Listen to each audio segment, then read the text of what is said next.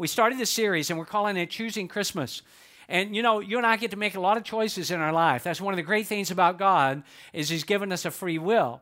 You see, none of us are robots. God does not have a little joystick up in heaven, and He controls your every move. You see, would it really be love if you love God because you were forced to love God? That would not be love. It's just like with a person. Would it really be loved if you were forced to love them? No, what you would actually want to do is you would like to willingly love that person. And God wants us to willingly love Him. And so we get a chance to make choices. And sometimes we make really, really foolish choices and bad decisions. And then other times we make really wise, really sober-minded decisions. And that's what I'm encouraging you to do in this series. Last week, we talked about how that you and I need to move beyond just being easily offended. We can get offended over the smallest things. And we talked about that, and we needed to talk about that. And then we talked about some of the big offenses. Those are the ones that really hurt, and those are the ones that really sting. And quite honestly, they take a little bit of time to get over. If you've been through a time where you've been hurt or you've been betrayed, well, you don't get over that. You don't shake that off and run in on the next play. That stings, and it takes you a while, but God will help us to be able to do even that. Now, today what I want to talk to you about is another reality that we need to leave behind. We're not going to carry it into another Christmas season. We're not going to, just allow this to be a part of our lives. We're going to leave it behind. Last week was being easily offended and just saying, I'm done with that. And once and for all, I am done with that. I'm not going to keep carrying that around for the rest of my life. And I shared with you that illustration like a heavy boulder, a heavy rock that you and I, after a while, we just carry it around and just get heavier and heavier. So here's the thing that I want to talk about leaving behind, and there's some language out of the Bible that says that we can do this even beginning today, and that is leaving behind shame. Leaving behind shame. Now, this is a reality for a lot of different people, and I want to talk about it for the next few moments that we have together. You see, this is what I believe. I believe all of us have struggled with shame. Some of us have struggled with it in the past. Some of us have struggled with it currently. But all of us know what, in some regard, to some degree, the reality of shame. And if you have experienced that, or you are experiencing that right now, then, by the way, there are numerous people in the Bible who know exactly how you feel. A few years ago, it's probably been 7 or 8 years ago now, that I was reading a book, and I love to read. Most of you know that. I always have about 3 different books going on at one time. Right now, I currently have, I think, 3, maybe 4 going on, and I know that's strange, but I can't read. Dr. Hackett, I can't read one book very long. I've got to read a little bit, and I'll put that, you understand that, right? And then put it down because I've got to move on to the next one, and I'll make my round. So this is a book I read about 7 or 8 years ago, and I held on to this statement because I thought it was profound in many ways. This particular writer says, think of all of the substandard people that God used in the Bible. Sometimes the greatest were the ones who messed up the biggest, and we know that. And then he gives examples. He says, Moses murdered a man, Abraham was a liar, Jacob was a cheater, Rahab was a prostitute, David committed adultery, the Apostle Paul even murdered Christians, and then he sort of wraps up that paragraph by saying, and God used all these mess-ups to do some awesome things. And so God can use us. And even if you say, well, when I look at my past and some of the foolish decisions that I made, could God use me? And the answer to that, straight out of the Bible, would be yes. Now, before we reach sort of the practical side of this talk, there's something that all of us need to understand right here on the front side, and that is the difference, because it can be confusing, and that is the difference between guilt and shame. Now, a lot of times we use them interchangeably, and although they may be loosely affiliated cousins, they are not exactly the same. You see, guilt, here's how they're different. Guilt is something that I feel when I've done something. Guilt is the feeling that I did bad. Guilt is the feeling that I did bad. How is that different from shame? Shame is the feeling that I am bad. It's not just, guilt says I did something bad. Shame says I'm essentially a bad person. And in many ways, as I just briefly alluded to, shame is actually this attachment between the two. Shame says, I did something that was bad, therefore I must be a terrible person. So I want you to understand that, or they'll become overly complex, and we don't need that to happen. Guilt is, I did something bad. I feel bad because of something that I did. Shame says, I just feel like I'm a bad person. And certainly it's born out of things that we have done. There's another book that I read, and I can't remember how long ago it was that I read this book. The title certainly captured my attention. We've heard this phrase, shoulda, coulda, woulda. And so it was written by an author that I was familiar with by the name of Dr. Les Parrott. It's a worthwhile read.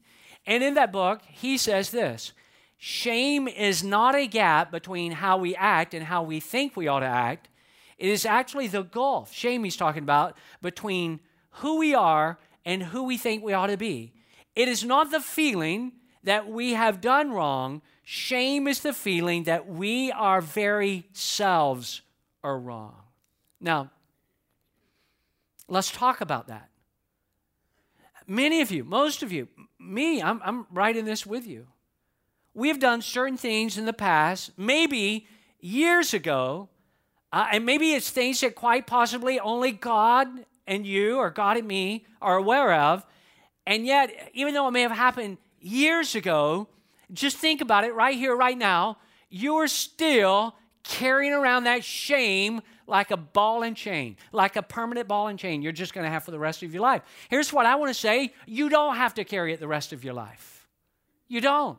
And the Bible's clear, and you're going to see some verses that speak into that reality.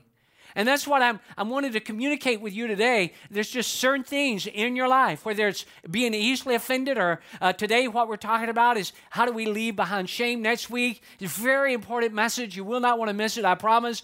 But how do you and I just say, that's enough? I have carried this shame around with me for so long. In many cases, I've known people who have just carried around for years and just keep carrying. And here's what I'm saying. Today can be the day, with God's help, that we lay it down once and for all.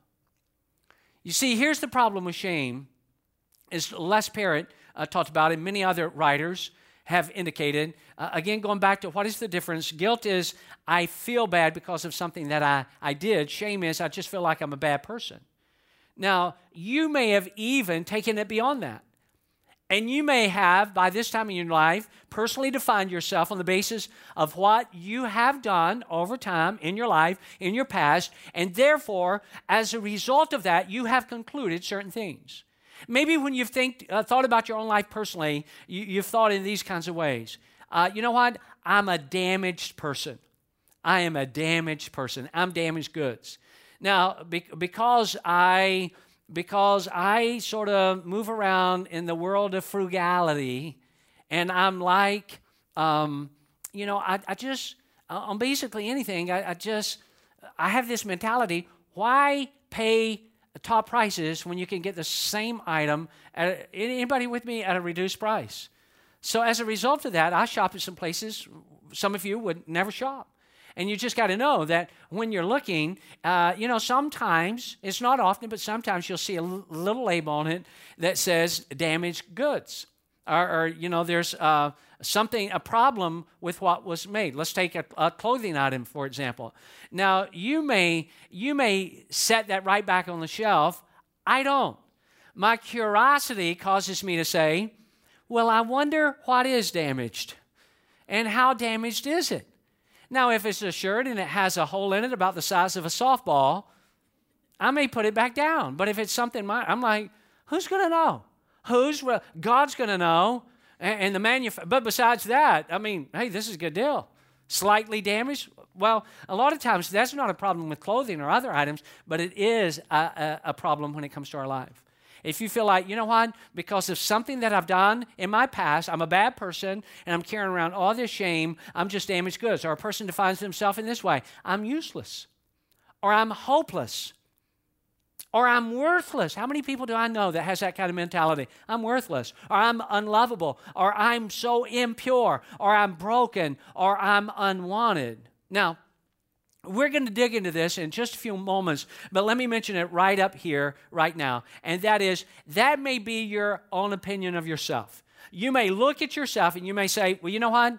That pretty much defines me. I'm unwanted, I'm broken, I'm impure, I'm unlovable, I'm worthless, I'm hopeless, I'm useless, I'm damaged. One of those things or a combination of those things, and we may feel that that is who we are. That may be our own opinion about ourselves, but that does not, and I want to be clear on this, but that does not mean that God has indicated the same appraisal concerning your life. You may feel what I'm trying to say is this: you may feel a certain way about your life, but it does not mean that God feels that way about your life. You just over time have begun to own that. And I want to share with you a verse that I hope that you will become increasingly familiar with. A lot of you are not even aware. This is going to be the first time you've ever seen this verse. You didn't even know it was in the Bible, but as soon as you read it, you are going to realize that this is exactly the verse that God wants you to see today, even though it was spoken to the people of Israel hundreds of years ago. I want us to read it together. It's out of the Old Testament book of Isaiah. Everybody, let's read it together. Here we go, Isaiah. Now, I know Isaiah right now looks like choosing Christmas, but it's going to change. Here it is, Isaiah 54:4. All of us, how many of you? Wave at me if you're ready. You're ready? Help me out now. Fear not. You will no longer live in shame. Don't be afraid. There is no more disgrace for you. You will no longer remember the shame of your youth. Isn't that a great verse? Look at that verse again. Some of you didn't even know it was in the Bible. Some of you now see it and you're like, you know what? That is a verse that God wants from me today. Fear not, you will no longer live in shame. And that's what God's saying. Why do you keep carrying that around? Year after year, month after month, week after week. Why do you keep carrying around your shame? You will no longer live in shame. Don't be afraid. There's no more disgrace for you. It's time for you to come out from under that. You will no longer remember the shame of your youth. Now, I can't speak for you. I can only speak for me. It's not always easy for me to forget the shame of my youth, because there's a lot of things I did as a young person that I'm not very proud of, and I feel quite ashamed about them. But the reality is, I don't want to live under shame. Nor do you. And did you catch what God is saying? God is saying, I want you to stop thinking about those things in your past. I want you to stop thinking about those things that are causing your life to be perpetually cluttered by shame. Now, let me just ask a question. I'm not going to ask you to name it. Please just know this. I'm not going to ask you to go to the tech guys, whisper in their ear, and they're going to put on the screen your name and your past. How many of you are glad of that, all right? How many of you would all of a sudden have to go to the bathroom or get another cup of coffee and you just keep walking to your car if you knew you had to do that? And so would I. So that's not what I'm asking you to do. Here's what I am asking you to do is this. You don't have to say what it is. But I'll just ask you the question. Is there anybody here besides me that have done some pretty stupid things in your past? Could I just see your hand, okay? For those of you who do not raise your hand, let me just say I've got it covered for the both of us. I've done enough idiotic things for the both of us. Now, what am I saying? I am not saying that we need to live. To forget our past does not mean that we deny our past. You can't deny what is a reality, even a former reality. I'm not asking you to make excuses for your past. To say, well, you know what? I never, and this is easy for us to do. It helps to sort of, soothe our conscience. I never would have done that had it not been for this. And by saying the fault was really not with me. The fault was in this circumstance or this person or this situation. The fault is not, no, we don't need to do that. We don't need to deny it. We don't need to make excuses for it. But this is what we do need to do. We do need to confess our past sins to God if we've not done that already. And if we confess our past to God, then we need to receive His forgiveness. That's how you get rid of shame. I've talked about this before. Have you ever done what I've done? I've done something I've known was wrong, and I go and I ask God to forgive me. And the Bible says, in fact, I want you to look at this verse on the screen. Look at this. 1 John 1:9. But if we confess our sins, how many of you have sinned before? How many of you know you need to confess them to God? But if we confess our sins, here's what God will do. God will forgive our sins because we can trust God to do what is right. He will cleanse us from what? Read the rest of it with me. He will cleanse us from all the wrongs we have ever done. Have you ever done something like this? Have you ever done something wrong? Have you ever sinned and then you confessed it to God and said, God, I've done wrong and I want you to please forgive me? And according to 1 John 1:9 and other verses that are similarly attached to it, it says that if we're true and repentant in our confession, God is going to forgive us of our sins. But have you ever done something like this? You confessed it, you repented, you received God's forgiveness, and then it wasn't 5 minutes later you were right back to God. God, forgive me for what I... It's nothing new. It's just sort of perpetual, confession, confession, confession, confession. And confession is a good thing. But, if you and I receive the forgiveness of God, according to the Bible as I understand it, God wants us to receive it. In fact, I've been so extreme in that at times. I think God has probably had this attitude. Jeff, do you think I'm hard of hearing? I mean, haven't you confessed this to me at least 83 times now? Am I hard of hearing? Do I have an ability to forgive? Do you believe? And according to 1 John 1:9, if we confess our sins, He's faithful and just to forgive us of our sins. Now, as it relates to sin, we always have to come back, and I want you to be sure you get this. You may want to write it down somewhere. As it relates to our sin, what is our part and what is God's part? Let me give you our part. Our part is to confess and to repent. Wave at me if you're with me on that. That's our part. In regards to our own sin, personally speaking, our part is to confess it and to repent of it. What is God's part? God's part is to cleanse and to forgive. Now, this next verse is such an important verse. And I want you to look because, don't put it up quite yet, guys, because, again, when you and I are true in our confession, and you and I are true in our repentance, that's our part, then we've got to believe that God is also going to be authentic in the way that God responds, that God is going to cleanse us of our sin, that God is going to forgive us of our sin. And you know what's the amazing thing about God, that you and I, because of the functionality of our brain, how many of you have ever tried to forget something that you've done stupid in the past? You've tried to forget it, all right? How many of you at least... 50 things you've tried that you did stupid, and you've tried to forget it. And you're human. The capacity of your brain is so incredibly wired by God that technically it's hard for you to forget it. But God chooses to forget it. God says, I'm not going to keep bringing that up. We keep bringing it up. Here's the uniqueness of it. We keep bringing it up to God. I come back to God for the 83rd time about the thing. I keep bringing it up to God. But the beautiful thing about God is God doesn't keep bringing it up to me.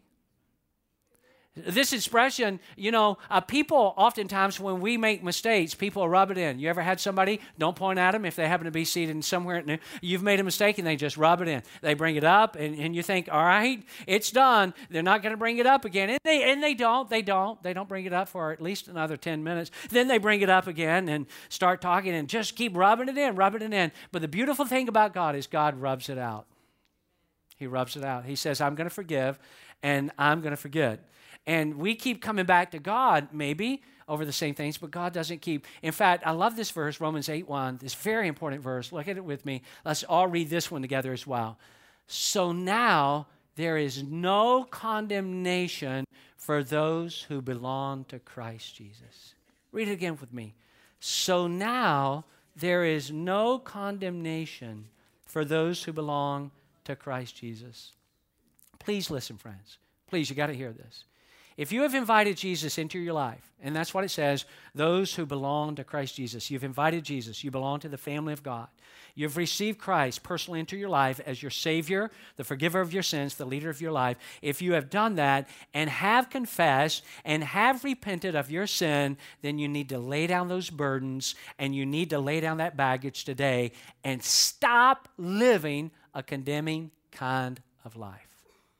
I don't want you to carry it into another Christmas. You've been carrying this thing around for months on end, maybe year after year, maybe since you were a teenager, maybe since you were a young adult, maybe since last year, and you just keep carrying around again and again. And you got to reach a point where you just say, no more. I either believe in God's forgiveness or I don't. I either believe that God is condemning me or I don't. The reality is, and we just saw it in the Bible, that God is not condemning us over past, confessed, and repented of sins. So if God is not condemning you, then what's the problem? Here's the problem. You keep condemning yourself. God's not condemning you. Where's the condemnation coming from? It's coming from you. You keep dwelling on the wrong that you've done years ago, months ago, days ago. And now you've defined yourself by it. And now it's not just guilt. I've done something wrong. Now it's shame. I'm a horrible person. And you're believing something about yourself that God says that you are not. Does this make sense to anybody here today? Dr. Les Parrott, let's go back to him for just a moment. I want to read something else he said in the same book. He said, when we experience guilt for too long, when we begin to define who we are by what we have done, our guilt turns into shame. He's back to that again. Our guilt turns into shame. But then listen to what he says next. A great Christian psychologist, he says, and shame strikes at our very identity, causing us to hate ourselves and believing that we are worthless. And that's what shame does. See, if I'm guilty over something, I feel bad about what I've done. I need to confess it. I need to repent of it. I need to allow God to cleanse me and to forgive me. But shame is different. Now it's no longer about what I've done. Now I begin to define myself in ways that I mentioned earlier. Now it's not just that I've done something bad. I'm just a bad person. I'm a hopeless, worthless, unlovable, unusable person. God can't do anything with my life. I can't do anything with my life. So is our situation really utterly hopeless? Is there anything that we can do to detach from our shame? Unfortunately, I want to say to you there is. And one of the ways that we do this, I want you to be sure, you may want to get this down somewhere. You at least need to have it embedded into your brain. You may want to write it down somewhere so you don't forget it because it's so important.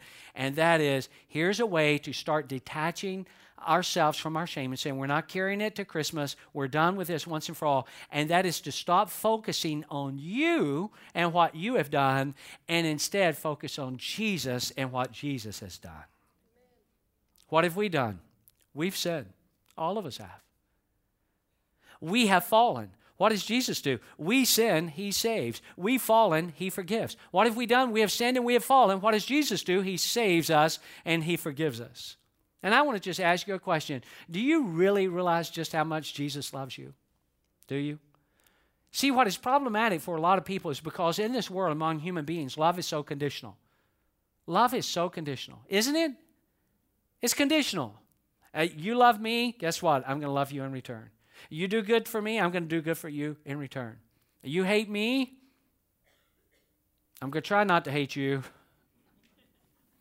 But sure do make it easy for me not to love you the way I need to love you. And love is so conditional. And you know what we do? We layer that upon God and we say, well, you know, if people's love is conditional. If I'm loved on the basis of what I do, if I do the right things, I'm going to be loved. And if I stop doing the wrong things, then people are going to love me. The reality is it relates to God. That God loves you no matter what. Doesn't mean he approves of everything you do. I want to be clear on that. Doesn't mean that God, turns his head and says girls will be girls and boys will be boys. And, I'm not saying that God ignores it. I'm just saying this to you. You can never do anything that would make God love you any more than God already loves you. You will never make God do anything that would cause God to love you less than what God already loves you. You know how much God loves you? Enough to die on a cross for you. That's how much. Enough to forgive you. Enough to restore your life if you will allow him to restore your life. And maybe you're thinking about your life right now. I think most all of you are. And maybe you're thinking about the shame that you just carry around with you month after month, year after year. Maybe nobody even told you straight out of the Bible that you could leave it. Maybe you thought that you would just have to carry it around as your eternal ball and chain for the rest of your life in order to pay penance over the sins that you've committed in your past. And I'm just saying that is not God's way. You confess and you repent. God cleanses and he forgives.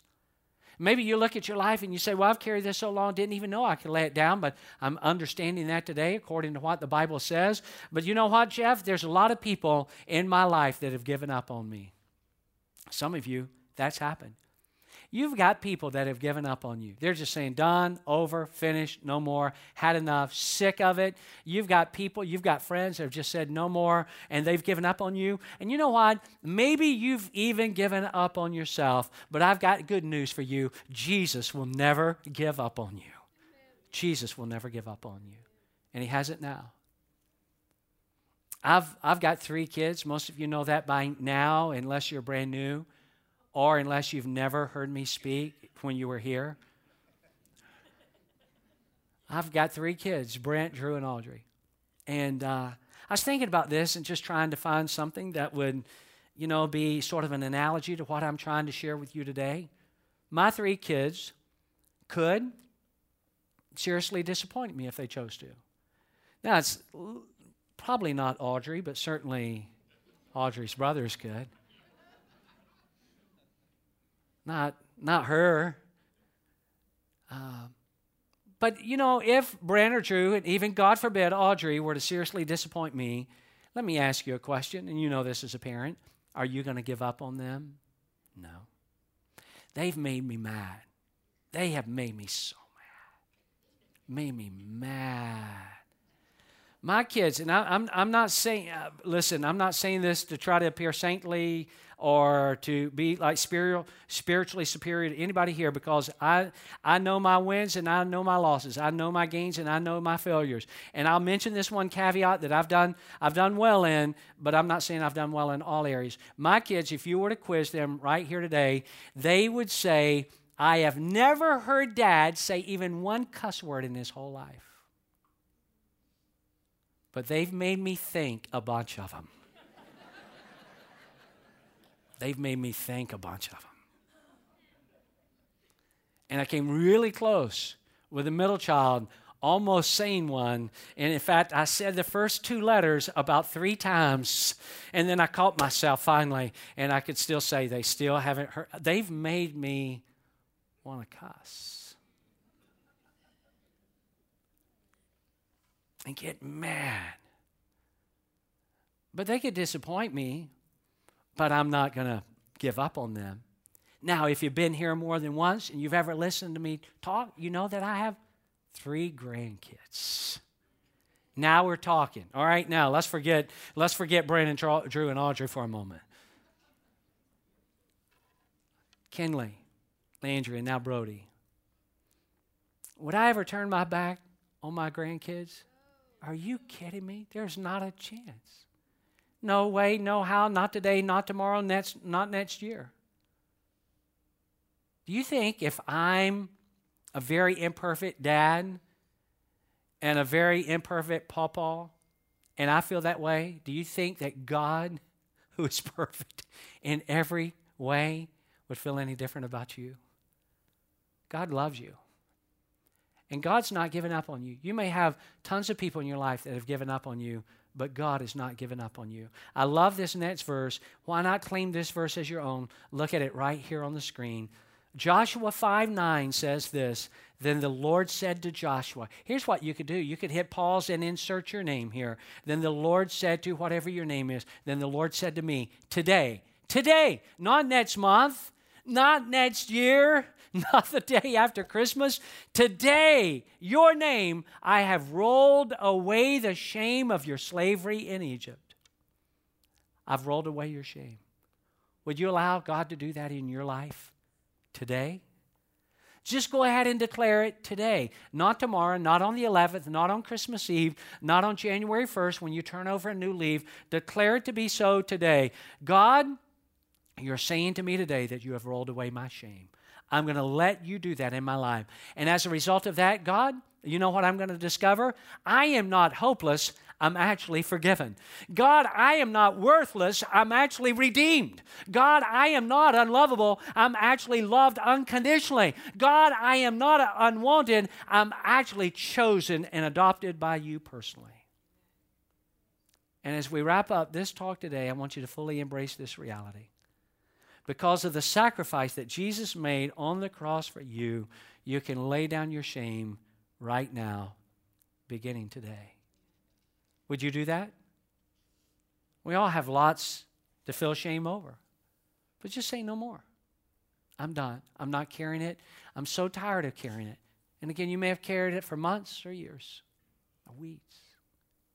Just say today, I'm going to allow God to roll my shame away. I am to confess and repent. That's my part. But God, He cleanses and He forgives and He will roll away your shame. Carrie and Chris Shook wrote a book a number of years ago. It was a best-selling book. And in it they write this, and with this I'll close. Jesus doesn't have to say a word to you. He just looks with compassion right into your heart. He sees the guilt and the regret and the shame, but He does say something to you. He doesn't have to, but He does. He says that because of the power of His love for you, failure is never final. Because of the power of the cross, the ultimate sacrifice producing power over death, our weakness and failures and selfishness can never keep us down. They write, failure, I love this statement, is never fatal.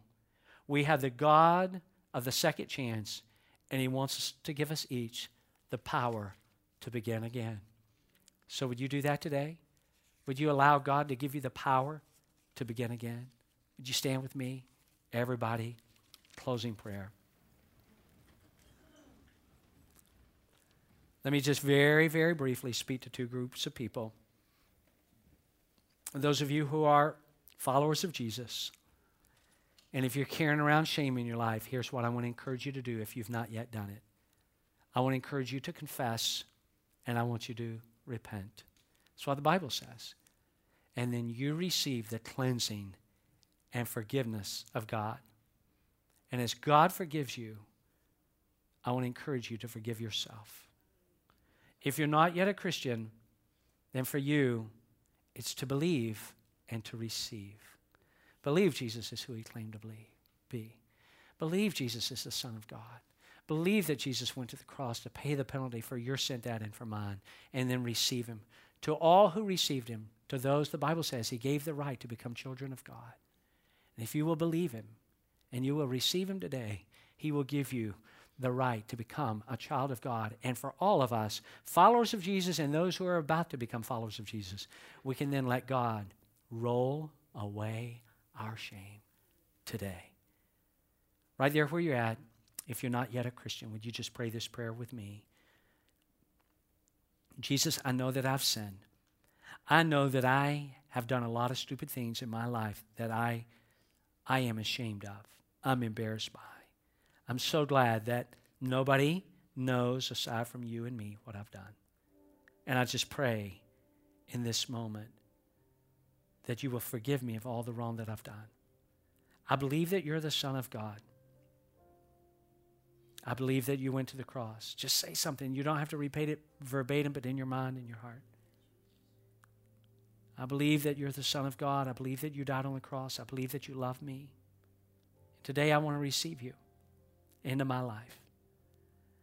I want to ask you to become a Savior, my leader, the forgiver of my sin. I'm so tired of carrying around all this guilt and all this baggage, all these problems, all these shame. I never knew that I could find true forgiveness in you and move on with a better, more free life. And I just thank you for that today. Come into my heart, Jesus. Make me a brand new person. While your heads are bowed and your eyes closed, if you just pray that prayer with me, nobody's looking around, would you just lift your hand up and say, Jeff, I prayed that prayer with you. I believe Jesus is who He said He was. I've received Him today as the Savior and leader of my life. Thank you so much. Now, God, give us all the power to become what you intended for us to be. Help us to know we are not hopeless, we are forgiven. We are not worthless, we are redeemed. We are not unlovable, we are actually loved unconditionally. And we are not unwanted. In fact, you have adopted us into your very own family. And for that, we give you praise. In Jesus' name. And everybody said, amen. I love you, everybody. See you next week.